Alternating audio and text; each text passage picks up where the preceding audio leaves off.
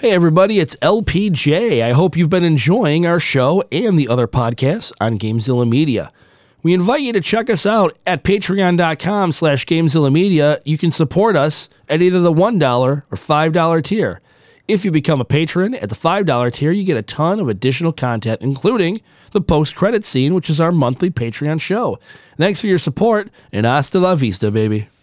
It's the year 2000. Despite widespread panic, Y2K turns out to be nothing. The presidential election between George W. Bush and Al Gore teaches us all the definition of a hanging Chad, and a 100-year-old Canadian named Logan is drawn into the world of the X-Men. GameZillaMedia.com. It's time for the Last Action Podcast! Pop quiz, hotshot. Yippee-ki-yay, motherfucker. I feel the need for speed. Please, we can kill it. I have come here to chew bubblegum and kick ass. And I'm all out of bubblegum. Come with me if you want to live. Welcome, everybody, to this week's episode of the Last Action Podcast. I am a slightly under the weather LPJ, and sitting with me is a very handsomely bearded Hovercraft Joe. Oh, thank you very much, LPJ. I am enjoying my beard. Good to be here. Good to just chill out and just me and you here today. Yeah, man, it's a two-man show today, which is rare for us. No Sphinx, no guests, just you and I. Yep. Which it seems to happen sometimes when we talk about these non-Marvel Cinematic Universe comic book movies. Indeed. It's kind of our thing. So we're here to talk about X-Men, the original 2000 X-Men. Yeah, I would say, I mean, some people would say this is kind of what kicked off, Marvel or superhero movie resurgence. Obviously, you and I think it's Blade. Yeah, I would say that this movie probably exists because of Blade. But I think that this is probably what this most movie, people think of. Right, this movie popularizes it a little more than Blade. Blade kind of, I would say, like Blade gets the foot in the door, and this kicks it open. I agree. And I don't remember. Do you remember in relation to this the original Raimi Spider-Man? What year that is? It's around this. Yeah, in the 2001. Yeah, maybe 2001 or 2000. Yeah, I think it was 2001. Okay, so I mean, but yeah, this is definitely what kind of busts superhero movies open. Oh yeah, absolutely. Gets them on the main scene, kind of leads to that first, or I guess second kind of era superhero movies, And I was really surprised when they announced this was going to be made. Yeah. Like I figured they would do something like, the Fantastic Four, or obviously I thought Spider-Man would be a big one they would do. Obviously they would do that, but I never expected an X-Men movie right out of the gate. Well, honestly, I don't know if it's that surprising because, I mean, in the 90s, leading up to this, like, X-Men were pretty much the dominating comic that Marvel had. Like X-Men, the one that was like X-Men #1, the one that like drawn by Jim Lee. Yeah, I think that's still the comic that sold the most copies ever. I think that's still the top selling comic of all time. I mean, the animated show was big, and I think it was just besides Spider-Man at the time, the X-Men were their most well-known characters. Yeah, no, you're probably right about that. I would agree with that. So, release date on this, July 14th, 2000. And we talk about our first experience of the movie. I guess maybe first experience of the movie, but also just kind of your understanding, or you don't have to get too far into it, but relationship just with the characters, X-Men. I would say I wasn't as familiar with the X-Men when I was younger, in relation to Batman or Spider-Man. Right. It was the X-Men animated TV show, the cartoon that really got me into it. Yeah. And, to its credit, that series is very close to what the comics were. Oh, yeah. It's kind of crazy. Like now, I didn't realize it back then, but like now going back and seeing some of the stuff and being more familiar with the comics, it's like, wow, they really did a good job covering a lot of the arcs and stuff. They really did. I would say far better than the movies ever have. That's fair. I mean, you look at something like Dark Phoenix, like the Phoenix Saga, something they've attempted twice and failed at.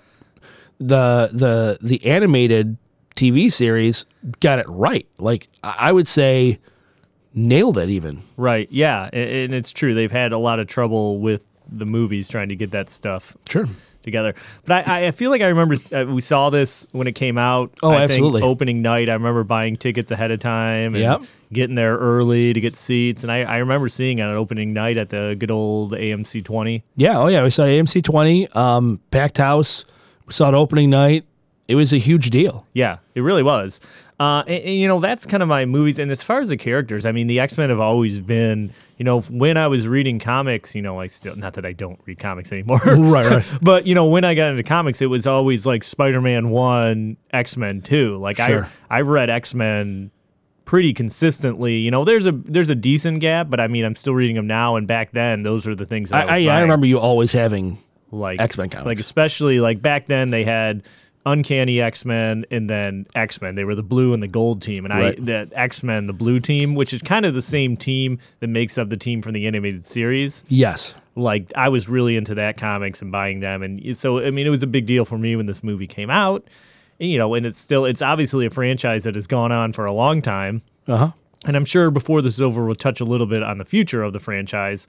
But this is a very interesting start. And like I said, it's always important to remember that this is a time when superhero movies are not what they were now. So this is kind of a big deal. But also you can kind of tell throughout the movie that they didn't kind of want to push all their chips in, Yeah, they definitely held some things back. Like, it's a superhero movie and they go into it, but they're not all the way into it, if that makes sense. No, I agree. They're not all the way into it. They're into it as far as they're comfortable going. And there's definitely some things that they held on. There's characters that they held on to that for sure Yeah. that they could have put in. Yeah. But you're right. They really. What's interesting is like a movie like this. This movie is essentially based around Wolverine, Yeah. which is weird because they had a hard time casting Wolverine. Yeah. Like, I'll give you Pop this quiz, now. hot shot. When did they finally cast him? Like, what time frame did they finally cast Hugh Jackman as Wolverine? And I remember this, and I don't want to look at my notes because I wrote it down, but I think it was like 2 weeks into production or something. It was 3 weeks into shooting is when they finally settled on Hugh Jackman. Because this probably will get into a little bit of a role reversal. Yeah, I have but, a bunch of those. But they had cast someone else as Wolverine, right? They had cast someone else, and then due to conflict, had to back out last minute. Okay, and then they brought him in. Then they brought him in, right? And it's definitely Wolverine was Wolverine as central of a figure in the X-Men in the 90s as he is now? I think so. You think he was? Yeah, I think You would know better than I in would. the so. 90s. I mean, he was all over the one book. He had his That's true. he had his solo book. I mean, Wolverine is one of those characters. Like, he wasn't in the initial incarnation of the X-Men. He was introduced in the Giant Size X-Men number 1, and there was like kind of a character that Claremont took over and throughout his run, but he became more and more and more and more popular. And I think the 90s is probably, he's still super popular now, but I think at that time it was like peak Wolverine popularity. That's true. So yeah, so you're right. You're right about that. But it is very strange that they waited to cast until so late into the game. Yeah, well, and I think it's such a crucial character for the movie that they probably wanted to get it right. Yeah, no, I agree. I figured they would have just not shot anything until they figured that out. Well, but it's crazy. I mean, to think about now. I mean, now it's like it's so synonymous with Hugh Jackman. Sure, I can't even imagine anybody else playing That's it. what's so wild to think that they're going to have to recast it. They absolutely are. So just kind of running through some more of the number stuff, or starting the number stuff. So the budget on this is $75 million. A high budget, but not like out of control, I would say. No, not huge. Domestic gross, $157 million. Worldwide, $296 million. And what's weird is now that doesn't seem like a lot. No, $296 million does not seem a lot when superhero movies are making like $1 billion globally. Yeah. But back then, especially for a movie like this. yeah, and a return on $75 million of $296. Yeah, that's really good. That's really good. Rotten Tomatoes on this, 81%. Okay. Audience score 83%. Yeah, no, that sounds about right. So yeah, I think that's pretty much aligned with that, I would say.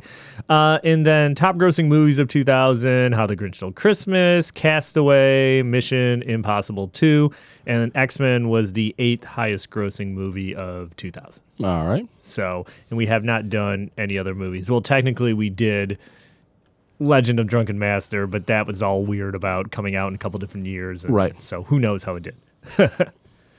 But I guess we can kind of go through some of the cast. Oh, you know what? Actually, Let's sorry. talk about the. Yeah, sorry. I forgot about the director and all that good stuff. Yeah, so we got Bryan Singer coming off of Usual Suspects, Right. which obviously now Bryan Singer has a bit of an issue. Yeah. He is somewhat problematic. Yes. But back then, back then- he was in demand. He was he was definitely in demand. I don't know how much of Bryan Singer do we want to get into. Not too much. The only thing I will bring up is that I saw that they said that he basically turned down directing this movie. I think they said like 3 times. Right. Before he finally agreed to do it. Yeah, he actually watched some of the cartoon, Oh. and that's what changed his mind. It's written by David Hayter. Yeah. Do you know who he is? No. David Hayter is the voice of Solid Snake in Metal Gear Solid. Weird. Yeah, he does. He actually does a lot of voiceover work. Huh. And he writes as well, but yeah, he does a lot of voice work. Huh. Interesting. Composer on this, Michael Kamen, Yeah, Michael Kamen. Yep. who's done a lot. Like I guess I didn't recognize his name, but he's done a lot of stuff. A lot of stuff we Yeah, covered on the podcast. a ton of stuff we've covered. Last Action Hero, Roadhouse, Yep. Die Hard, Lethal Weapon. He's like he was the go-to action movie composer. Right. And I mean, a good job. The score on this is great. Mm-hmm. So okay, so that's we don't really want to dig too much deeper into Bryan Singer. I think he does a fine job with the movie. Yep, and we'll leave it at that. Yeah. Cast. A lot of people to cover in the cast on this. This is a big cast, and this is, it's a big cast, but at the time, how big was the cast? I mean, really, Patrick Stewart. Right. I think a lot of the people that were in it in 2000 are maybe a lot more well-known now. I agree, and that's what I'm thinking. It is like at the time, it's a big cast now, but then I would say some of them are pretty much unknowns. Right. I would agree with that. So, okay. So we got Patrick Stewart Yeah, playing Charles Xavier, Professor X. a role he was like born to play. Yeah, it's amazing. It's hard to, I mean, not that McAvoy doesn't do a good job, but No, but it's Patrick Stewart. yeah, it's Patrick Stewart. And as we talked about, Hugh Jackman as Wolverine. Yeah, Ian McKellen, Sir Ian McKellen as Magneto. which I didn't like. Now it totally makes sense, but then I was like, Ian McKellen is Magneto. And it's wild to think that, like, he's done so much iconic stuff that, did you see that they said that basically Singer agreed to, like, rearrange his shooting schedule so he could go off and do the Lord of the Rings movies? Yeah, Which is crazy to think that he was like, oh yeah, Magneto, and then he went off to New Zealand for however long and played Gandalf, or like, Yep.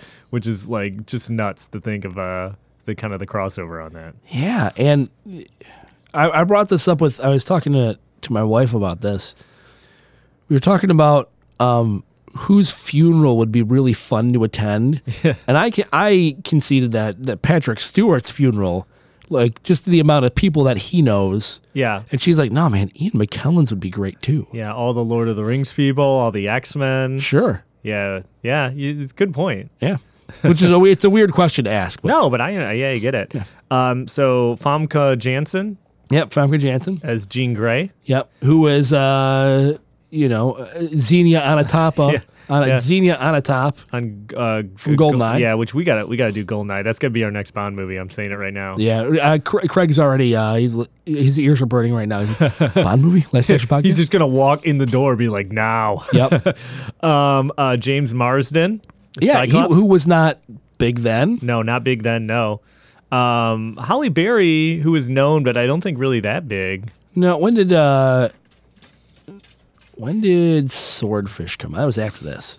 Yeah, after this, but I think pretty close. Hugh Jackman as well. Also in that, yeah. So, but she plays Storm in this. Yep. Anna Paquin, who's bigger now, but wasn't in this Well, movie. then she was actually probably a bigger deal Oh, really? Because she'd come off of an Oscar nomination. Oh, right. I forgot about that. So she plays Rogue. Mm-hmm. And then the other last person I have on my list is Rebecca Romijn as Mystique. Yep. And then Ray Park, Ray Park. who was Darth Maul. Darth Maul, yeah. I remember that being a big deal. Like, oh, he's in a different movie. Yeah, well, Phantom Menace was, 99? Yeah. And this is 2000? This is right after. So, and then, what's his name who plays Sabretooth? Taylor Mane. Taylor Mane, yeah. I don't even remember him in anything else. No. He was like a wrestler or something, maybe? I think so. Yeah, I don't know. But, yeah, so big cast, a lot of people in it. Let's buzz through some net worths on these people that we just discussed. We got a lot, but luckily you're the only one guessing, so we'll go through rapid fire here. Anna Paquin, 10 million. 14 million, close. Halle Berry, 35. 80 million. Wow. James Marsden, 15. 8 million. Okay. Famke Janssen, 5 million. 20 million. Wow. You're lowballing these people. I am. Sir Ian McKellen, Ooh, he's got some of that Lord of the Rings money. I'm going to go 80. 55 million. Okay. Patrick Stewart, 100 million. 70 million. And then finally, Hugh Jackman. 80 million. Ooh, lowballing him. 150 million for Hugh Nice. Jackman. Oh, you know what? He's got that real steel money, son. He does have that real steel money. Oh, real steel. That movie's pretty good. Is it? Yeah. Let's go through these taglines for this because there's a lot of them and some of them are pretty bad. I have a sound for it. Okay. I just really like that button. Oh, okay. All right, that's fair. Okay, so taglines. Evolution begins. All right. Join the evolution. Change is coming. The evolution begins July 14th. A lot of evolution. Protecting those who fear them. All right. Trust the few, fear the rest. I don't know about that one. I still have like 3 more. We're not what you think. Okay. The future is here. I remember that one. And then this one, it's kind of long. The time is coming when all that we are afraid of will be all that can save us. Okay, yeah, that's a tagline and a half. A lot of taglines for this What is movie. it? Really a lot. Some of them are better than others. There was a lot of advertising for this, wasn't there?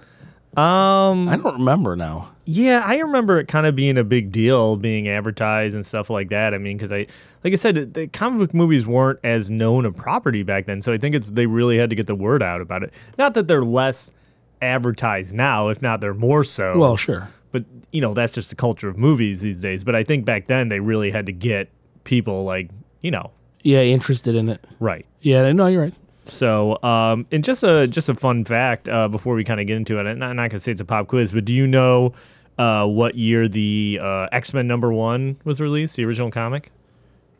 The original X-Men #1? Yeah, X-Men #1, the first issue ever. 65? Ooh, 63. 3. What about who created the X-Men? Well, that's Stanley. And Jack Kirby. there you go. All right, good job. See, you would have almost aced that pop quiz. Yeah. All right, so let's go through this plot. At the beginning of the movie, Professor X voiceover kind of telling us about mutants a little bit. Yeah, just to kind of get us into the world. Right. Then we're back in Poland, 1944, at a concentration camp. Yep. Young Magneto, we're first introduced to him, and he first uses his powers. Mm-hmm. They're taking his parents away, and he kind of flips out and starts bending all the metal bars. And they knock him out with a rifle to the head. Yeah. Then we flash forward to modern times. You assume, yep. Yeah, in Mississippi, and we're introduced to Rogue. Yep. Rogue's power is that she absorbs like the life force from physical contact. Right. And in the case of mutants, she takes their powers Temporarily. And if you're just a normal human, she kind of just kills you. Well, eventually, yeah. Eventually, because she kisses her boyfriend. Her boyfriend almost dies. So she wigs out. And it's interesting in the comics because, obviously in the comics, she has a much different power set.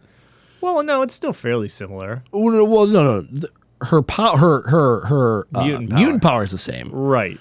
but her power set is different. Right. Well, because in the comics, she permanently absorbed the powers of Captain Marvel. That's right. And they couldn't use that in the movie. Right. So she just and I feel like they take that. It's kind of it's interesting, and they take a lot of liberties. The character they use of Rogue in this, they use it a lot more like in the comics like a Jubilee or a Kitty Pryde, kind of like that sidekick to Wolverine. Mm-hmm. So it's interesting the choice that they made to use Rogue. Well, I think they did that. I was reading about Bryan Singer's choice to do that, and that was because of they needed her power. Just to move the plot along. Yeah, which I guess makes sense, thinking about it that way, is that her powers kind of factors heavily into the plot. So that makes enough sense. Then we flash over to Washington, where Senator Kelly is holding a kind of, is in front of Congress, kind of like hearings about how mutants are dangerous. He wants to have a Mutant Registration Act. Jean Grey is there kind of trying to kind of say, hey, mutants aren't all bad. But Senator Kelly is kind of like, nah, mutants are terrible. They're like, they can do terrible things, and we have to register them. It's as bad as like they're like weapons. Yeah, and that kind of scene is echoed in the comics too, pretty regularly. Right, especially with Senator Kelly. Right. It's taken almost directly right from the comics. Right, and that's like the big thing in driving force is like X-Men comics is like they're like a persecuted, race of people, pretty much. Like that are ostracized and feared, and they're fighting for these people that fear them. Yep. Magneto's there. Him and Professor X kind of have a little exchange where like they're kind of opposite sides of the coin. Like they're both strong leaders in the mutant community. Right. Professor X has always preached like acceptance and like working with the humans, and Magneto's kind of like, well, we're their superiors. They're going to destroy us. We got to act first. Right. Yep. Then we go back to Rogue. She's on the run in Canada at Laughlin City, which is kind of like a truck stop, you would say. Essentially, yeah. It's like a truck stop meets Roadhouse. Right, which they have a big fighting cage in.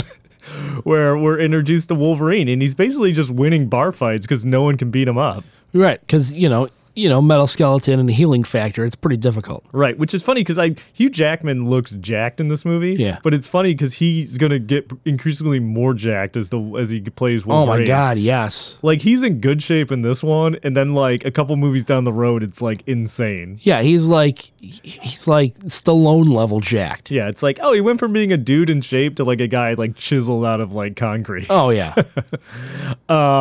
So... It's pretty great to me how they recreated his hair, too. Like, Wolverine has a stupid haircut in the comics. It's a very Flock of Seagulls. Yeah, it's a very dumb haircut, but they do a pretty good job of recreating it. It still looks dumb, but... in these movies. And I think particularly this one is even where it's the most, like, accurate to the comics. I think as the movies went on, they toned it down. They toned it down, but this one, like, especially the first scene when they introduce him, it's like, it's right there. He wins all the fights. They get mad at him because he won the fights. That's when you first see his claws. And the classic thing where he puts them out to the guy and the two are out and then the one in the middle is kind of coming out slowly to him. He cuts a shotgun in half, which is pretty sweet. So, did they not realize he was a mutant? I don't think they knew. I don't know. Maybe they didn't, but then because the guy that he beats is like, I know what you are or whatever, and then I guess they didn't know. Maybe they just thought he was strong, but I don't know. It seems pretty obvious if he's running through guys like the way he is. Yeah, they'd figure it out.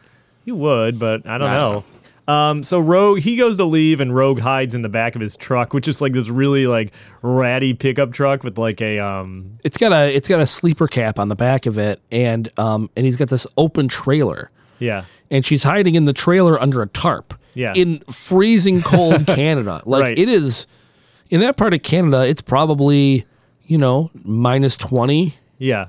So he discovers her in there. First she kicks him out, but then he has second thoughts and goes and picks her up and is like, okay, I'll give you a ride. Right. And that's when you get that great exchange when she's asking him about the claws and she's like, oh, when they come out, does it hurt? And he's like, every time. Yep.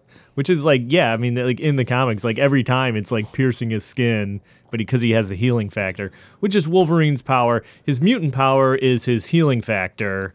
And his enhanced senses. Senses, right. But then he was through government experimentation, he was his skeleton was bonded with the I have such Adamantium. Thank you, and he was given the skeleton, which is covered in it, in the claws. Yep. And that's kind of the weird thing is, in the comics they retconned it and said that he had the bone claws always. Right. Here they don't really address it. Right, and he's one of those characters that I think they took him a while to figure out, because at first, like, I think they intended the claws to be just like part of his costume, right? And then they were like, no, he has metal bones, and then they're like, well, no, he doesn't have metal bones. The metal's bonded to his bones. Yep. He's kind of one that evolved as it he took went a little on. while. Yeah, Claremont did a lot of work on him to kind of get him to the Wolverine that everyone knows now. Right. But anyway, so they're driving through Canada, and then Sabretooth shows up. He like drops a log on the car. Like a whole tree. Yeah, Wolverine flies out. It's when we first get to kind of see his powers in action, because he's all beat up and he starts healing. And that holds up really well. Like the effects hold up really well in this. Yeah, that part does look really good. He beats Wolverine up. Like, Rogue's stuck in the truck, which is on fire now. But then Cyclops and Storm show up and they save the day. Yep. They get Sabretooth out of there and blah blah blah. What did you think of Sabretooth, the way they portrayed him in this? I think I am torn kind of on it, because I think he looks probably more like he should. Yeah. But I don't know how I feel about, like, he doesn't talk or really say anything, and like that Sabretooth is like a talker. Yep. So I don't know. It's not quite, I don't know. I don't know if they've ever nailed the character. I agree. And I will say this, the Liev Schreiber, I think personality-wise, is spot on. Yeah, but he doesn't look anything like him. Like, if they combined the two, I think it would have been great. Yeah, I'll agree with you on that. I think we get a brief introduction to like Magneto's headquarters and Toad as Ray Park, because he comes back. He's supposed to bring the person, and he doesn't. But he has Wolverine's dog tags. Wolverine wakes up in the X Mansion. I thought it was hilarious that he randomly finds that like X branded hoodie that he puts on. Yeah, because he's just like wandering around in the bottom floors of the X Mansion, and he's like, "Oh, they have like branded Here's merchandise." a hidden closet. Yeah. He's hearing Professor X in his head, kind of like talking to him, like steering him where to go, but he doesn't really understand it at first.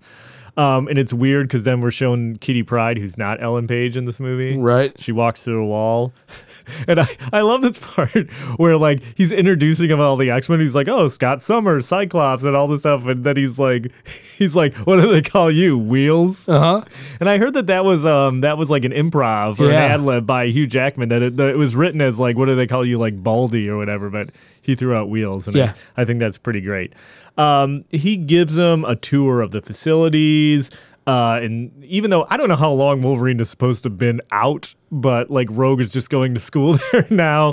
You don't really say how long it's been since he was kind of knocked unconscious. Yeah, I don't know, because his healing factor you'd think would accelerate his recovery, and it didn't. I mean, he got hurt, but it didn't seem like it was catastrophic. So.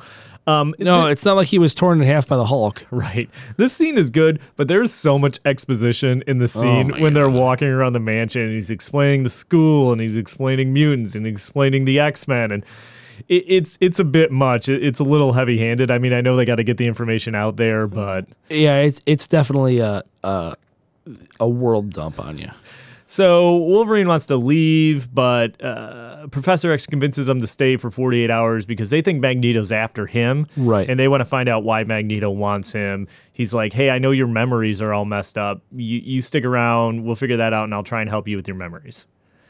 I also have a note here. Oh, well, Magneto kidnaps Senator Kelly. That's the next plot point. Yep. Then I have a note that says Wolverine is immediately horny for Jean Grey. Oh my God, yeah. And it's like I don't feel like they do a great job developing that, because he's just like immediately like in love with her.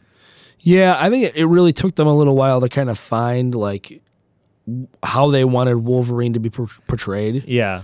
But yeah, he just instantly goes full boner on her. Yeah, it's kind of like I don't know. It doesn't feel 100% earned. No. But so like we said, he kidnaps Senator Kelly. He takes him to his hideout, which I don't know where his hideout is. It's like in the water in a mountain. I don't quite know. I don't know, in like a cave-ish. I have no idea where this place could possibly be. So Toad eats a bird with his big tongue. Again, weird. Yeah, so Magneto has this machine. We don't really know exactly, but he powers the machine up, and it's kind of this wave of energy. And what we learn is that it turns... It activates the mutant gene in people. Right, it's like a radiation wave, and it activates a mutant. So it turns Senator Kelly into a mutant. Yeah. Jean tries to read Wolverine's mind, but it's all jacked up.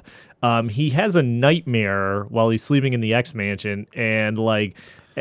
And amazingly, Rogue can hear him having this nightmare from like 3 rooms down with the doors closed, half asleep. Right. So she goes in to see what's going on, and he wakes up and immediately like stabs her through the chest with his claws. Right.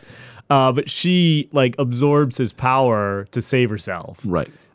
So she heals all of her wounds, but he's kind of messed up from it.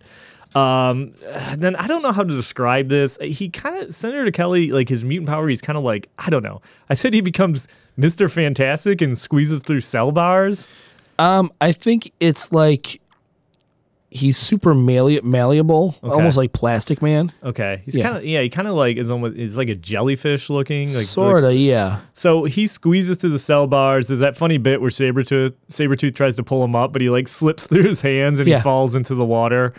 And Magneto locks him up in the cell. Uh-huh. That's where I have the note that says, where exactly is Magneto's base? I don't know. It's like, is it in like a floating island mountain?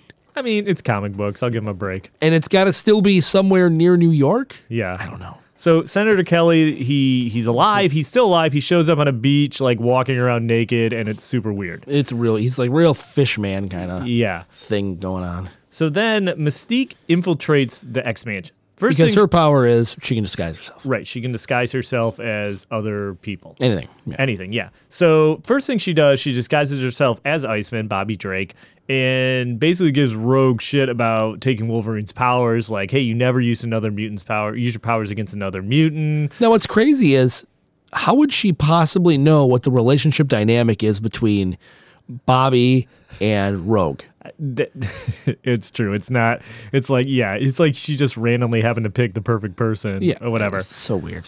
So he kind of gives her a bunch of grief about it and convinces her that she should leave the school. Right.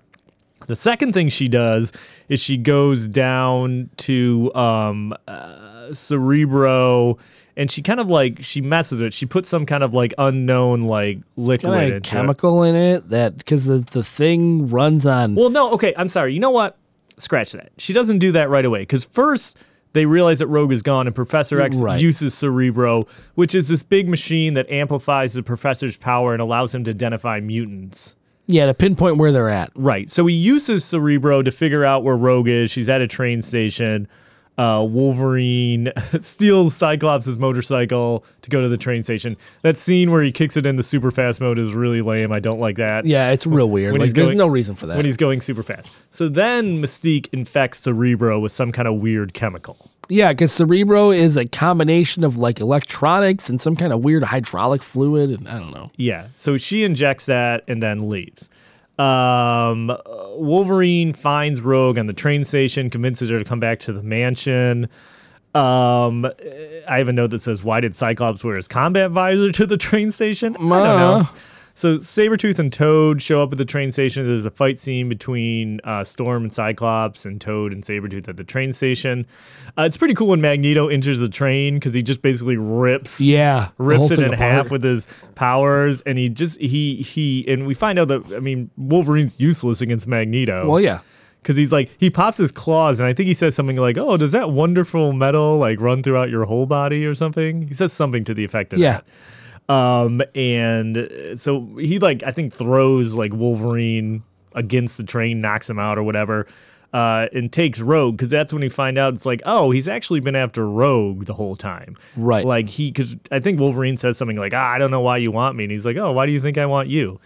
And then this is a kind of a cool part where they go to leave, and like all the cops are surrounding the train station. Yeah. And he grabs all their guns magnetically and like turns them all so they're facing the cops. Yep. So he's controlling all of them. But then Professor X, who's there kind of in the background, takes over Sabretooth's mind and like grabs Magneto by the Yeah, neck. he mind controls Sabretooth into grabbing Magneto by the throat. Yeah, because he can't, because Magneto's got that helmet on, so the professor can't get into his mind. Right. Yeah, because the professor has no idea what's stopping him from talking to Magneto directly through his mind. It turns out it's that helmet he's wearing. Right. So then he fires that bullet from the gun and he stops it in midair. And I have a note here is like, why didn't that guy move his head or Yeah. like something? That's what I was thinking too. Because he fires the bullet and stops it like right before the guy. Yeah. But it's like he could have like moved out of the way. Sure, or just like ducked.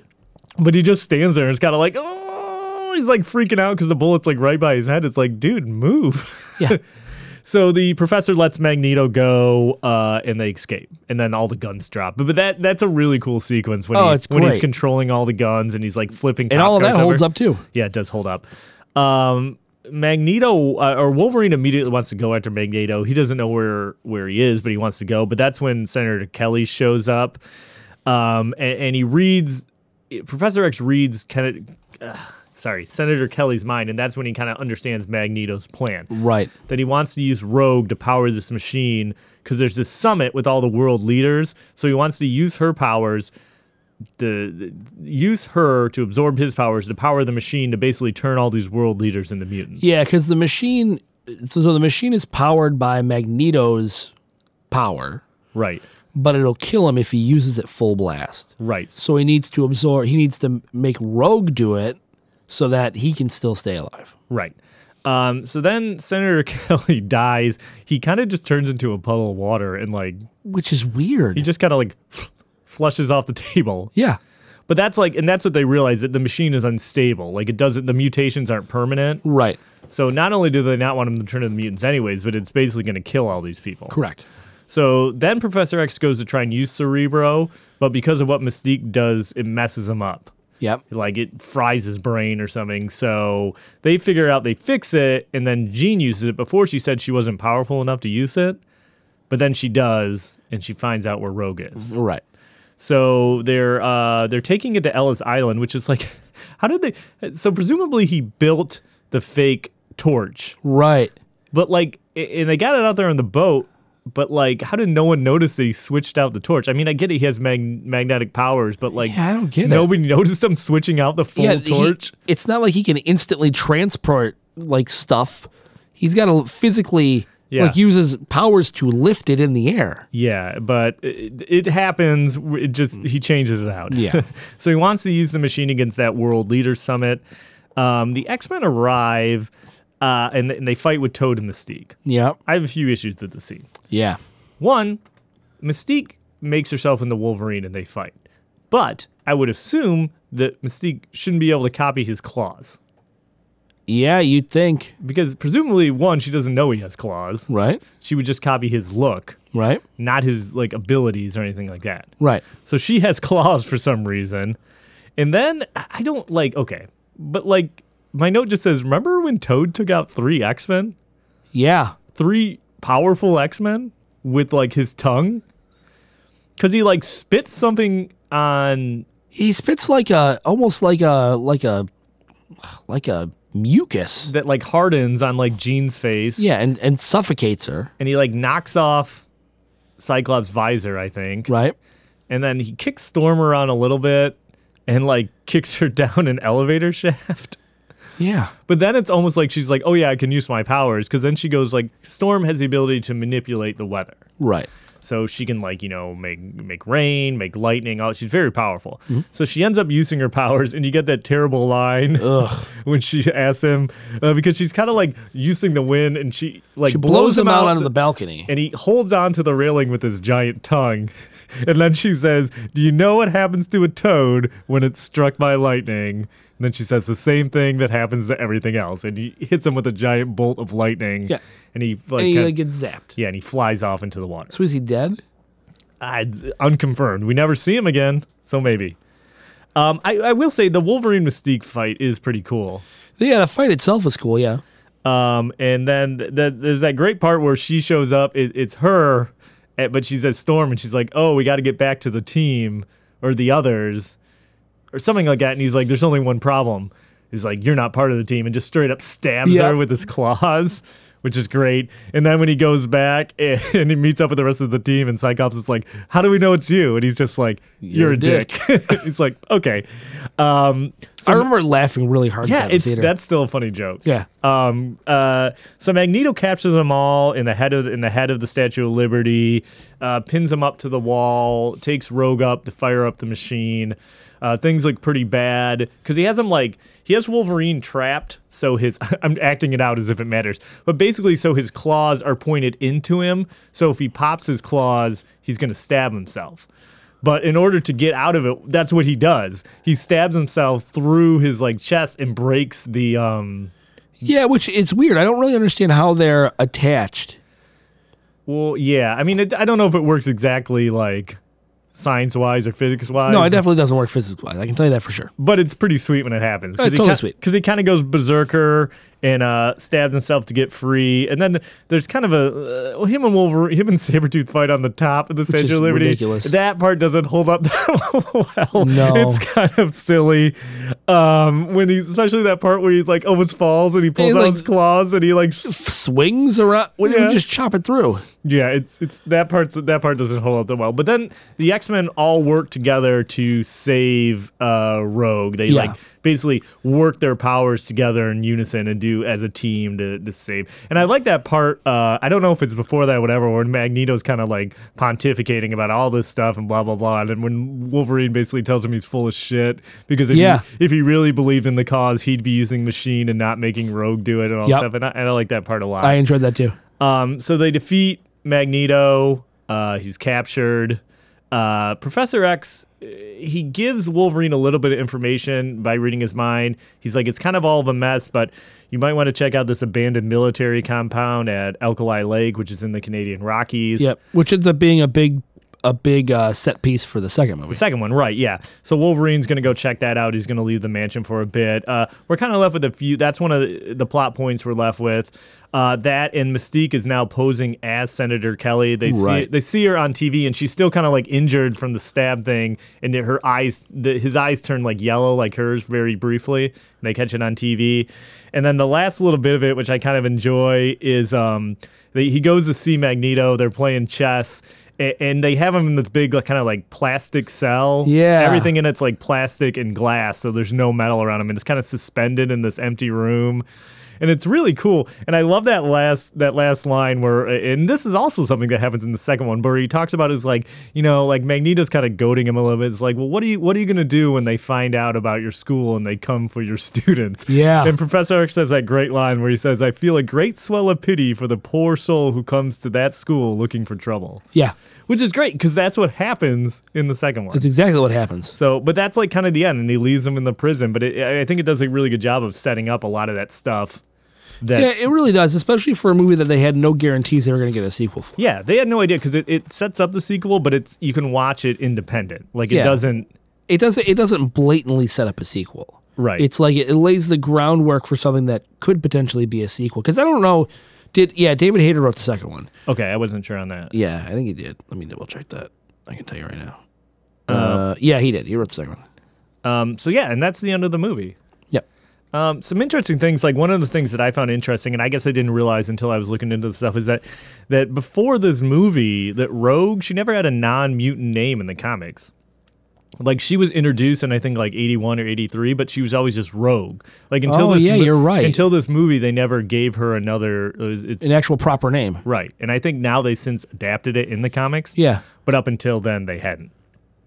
So, and I think this is one of those movies where they, and you might cover some of this, but they originally had, there were a lot of characters I think that they originally were going to maybe try and put into it. Yeah. But I think they pulled some of it back because, they weren't sure. Oh, yeah. And they wanted to save some of them for sequels.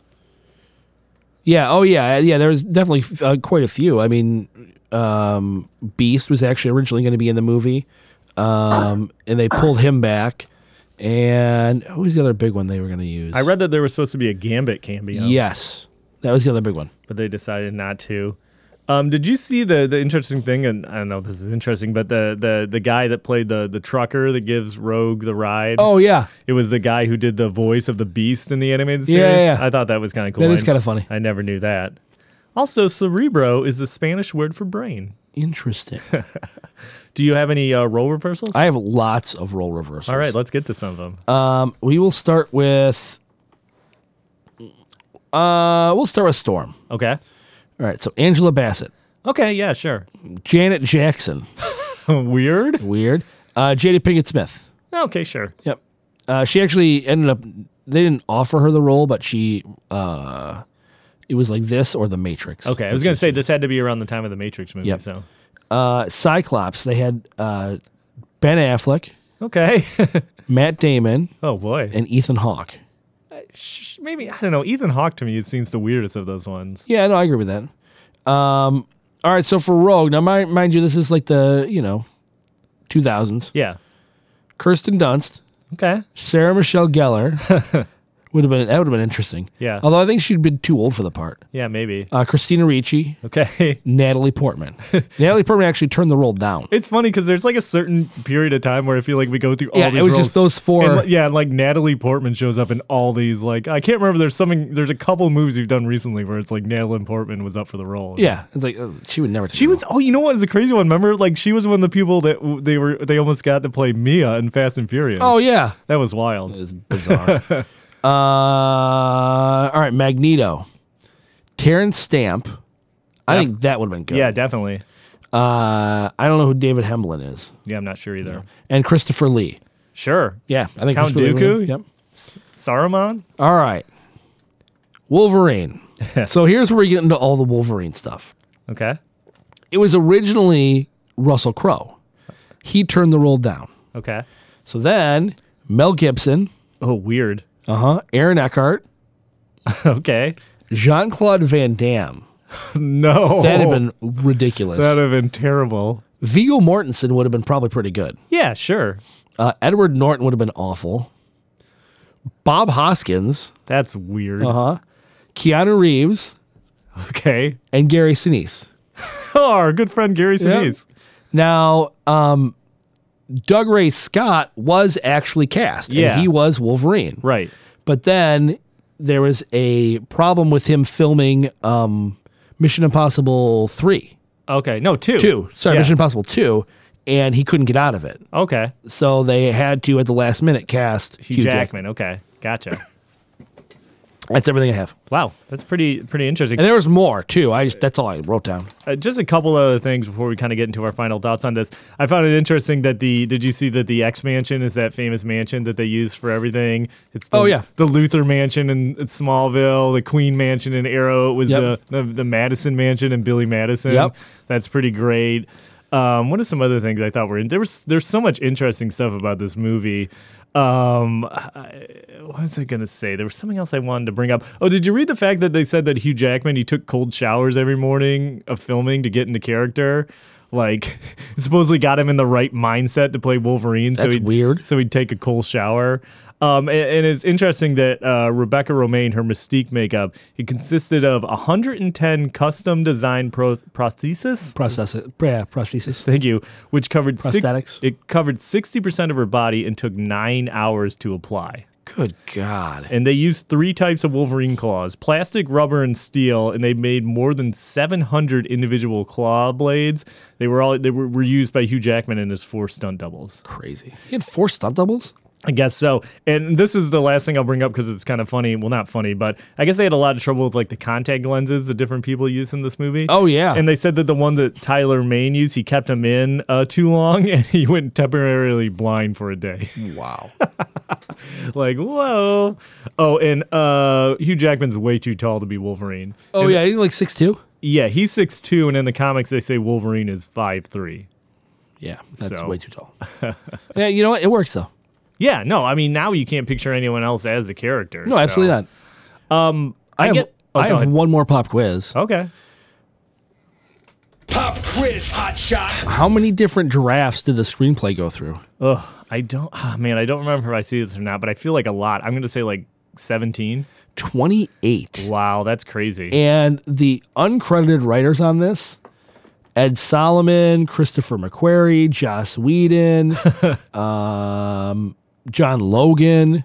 Oh, wow. And then, where's the big one? Well, actually, Christopher McQuarrie and David Hayter really were the big writers of this. But McQuarrie said that 90% of like the ideas were Hayter's, so he didn't take any credit. He just gave Hayter all the credit for it. Crazy. That's a lot of drafts. Oh yeah. And it's just, I mean, it's an interesting property. I mean, I'm so intrigued now that the rights are back to Marvel to kind of see where it's going in the future and like what they're gonna do with it. Yeah, and how they're gonna fold it in. I think they've already laid the groundwork for it. Oh yeah, and I think there's a number of ways they can do it. Yeah, and I'm sure they already had a plan in mind. Oh yeah, 100%. I mean, I don't think Marvel these days does anything seat of the pants. You know, they have a good plan and they know how they're doing all this stuff. Yeah, and I think they're gonna introduce it, you know, in the best way possible.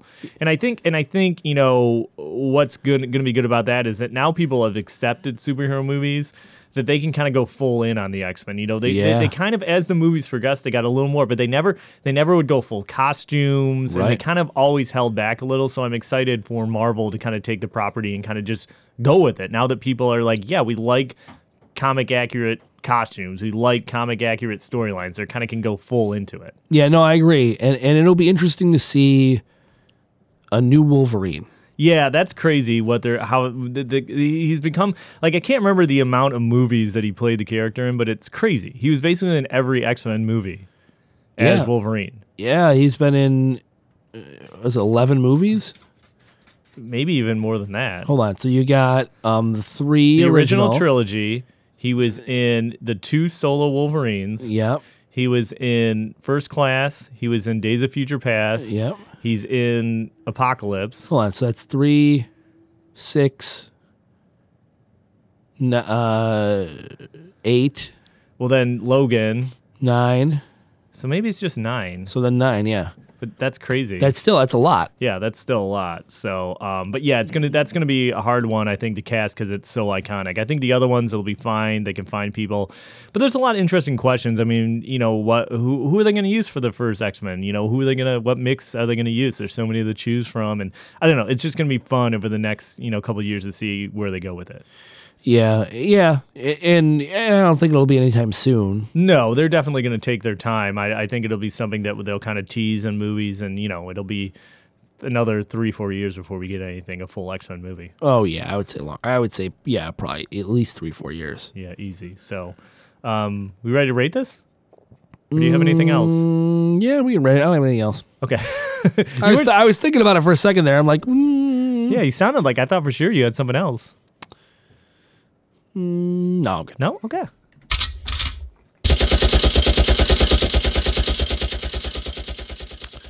All right. I'll go first. Okay. I enjoy this movie a lot. I like it. You hadn't watched it in a while, right? No, I hadn't watched it in a while. I'm trying to think. I watched it obviously when we saw it in the theater, and I watched it a couple because I have like X-Men and X-Men 1.5, which is like the weird extended cut that has like more Rogue in it. Yeah, I don't think I have 1.5, but I do have it on DVD and I have it on Blu-ray too. Yeah, and I didn't watch 1.5 for this. Okay, I just watched it on I don't know where I watched it, but I watched it. Oh, I rented it from. I don't have a Blu-ray player right now, or a DVD player, so I just like watched it on Vudu or something. Okay. And it was the original theatrical cut. And yeah, this is the first time I had seen it since I got the DVDs. Yeah. So it's been a while. I mean, the DVDs came out in 2001 probably? Yeah, probably, yeah. So it's been a long time since I'd seen it. Yeah. And a lot of it holds up really well. Yeah. Some of it, doesn't hold up as well. Yeah. But overall, I'd say the movie's really good. I enjoy it. I'm going to put it at like a I'm going to say 3.5. Okay. So 3.5 for me. Okay. Yeah, and I've seen this movie probably a lot more. It's on TV all the time. And I revisit it quite a bit, over the years. For the most part, I still feel like it really holds up. I mean, I still think it's easily in the top 5 X-Men movies that they made. It's not the best one. There's better ones, but not a ton better. I'd say maybe 2 for sure better than this, maybe arguably 3, but I mean, it's probably the 3rd or 2nd best X-Men movie out of all the ones they made. I'm trying to think. I mean, the second one's better. Yeah, and Logan. And I don't know. First Class is good, but it's not. I like Days of Future Past a lot. Oh, and okay. I would say I would put this against Days of Future Past, and I'd probably have a hard time deciding which one is 3. All right, fair enough. But anyways, I think it still holds up. I think you can tell by watching it that they weren't ready to push their chips in all the way. The black leather matching costumes and just a few things, But for the most part, a lot of the graphics and stuff like that, they did a pretty good job with the characters. Everyone acts pretty close to their comic book counterparts. And it's a fun watch. It's not super long. Ian McKellen and Patrick Stewart are both great in it. Everyone does a great job for it being such a kind of a comic book plot, but everyone, no one's overacting. And Hugh Jackman, just like, he's so good in this, and he just keeps getting better in all of it. And like, X2 is so great. I can't wait till we cover that. That one is amazing. So, you know what? I'm honestly right there with you. I'm going to give this 3.5 Machine Guns as well. I like it. It holds up. I like it. Yeah. All right, do the business. Yeah, well, we're part of the Gamezilla Media Network. We come to you every Monday. You can check us out then. Also, you can check us out on all our social media channels, Facebook, Twitter, Instagram. We have updates. Let us know if there's something you want to cover. But other shows, you got the flagship Gamezilla show, which is live on Mondays on, what is it again? Mixer. We are now on. Although at this point we've been on Mixer for quite a while. Yeah. So it's you can watch it live on Mixer on Mondays, and then it comes out as a podcast on Tuesdays. Yep. Wednesdays you have Noobs and Dragons with where- me and Sphinx and Matrick and Craig, and we're playing Dungeons and Dragons. Yeah. And I'm working my butt off to make sure Sphinx doesn't accidentally kill us all. And Craig is working really hard to try and kill us all. Yeah. And it's great. It's a lot of fun. Then on Thursdays, we have our retro video game podcast, The Legend of Retro. Yes, which you were recently a part of. That is true. Yep. And, it's a great show. I feel like everyone from that show almost has been on ours. We've done a crossover episode. Yeah, actually, Just about, right? no, everyone has. Frequent guest Chops. Yep, because even Glitch has been on our show now. Yeah. So, and then Sundays, you have Noiseland Arcade, the Simpsons podcast. Yep, which we've had Arcade Phantom Sean on our show. Right. And obviously, And obviously Greg. correct. Yeah. And then, like we mentioned at the top of the show, check us out on Patreon. There's a lot of extra content. And if you make that $5, a month pledge, you're going to get a lot of bonus content, not just from us. You'll get the post-credit scene, our extra, show every month, which as we discussed, we go deeper into topics, not just individual movies, but you're going to get bonus content from all the shows. And it's just, you're going to get extra stuff in it. I think it's a lot of stuff that you pledge to, you're getting like one extra episode. This one you pledge, you're getting a bunch of extra stuff. Yeah, you get our entire catalog at that point. Right. So, I mean, it's a great value, because there's a lot of stuff and a lot of different things if you're interested in that I think it's really worth it. Yep, I agree. So, yeah. Anything else? No, I think we're pretty good. I'm all right. Yeah, me too. I'm glad we watched this movie. Yeah, me too. I'm glad I got to revisit it because it's one of those ones that I wanted to and just really never sat down to do it. Yeah, and I'm super excited because now it paves the way for us to do X2. Which is what you really ultimately wanted to do. Yeah, I mean, because that's the best one. But, Well, sure. But, we're going to have a great time where we do Blade 2 and X2, and now we just got to get into the Raimi Spider-Man. Yeah, Blade 2's good. Yeah. I really like Blade 2. We'll have to do that soon. Yeah, we need some gear. We haven't done any Guillermo del Toro. Not that he does a lot of action movies, but Yeah, well, still. yeah. All right, well, anyway, this episode of the Last Action Podcast has been terminated, but We'll be back.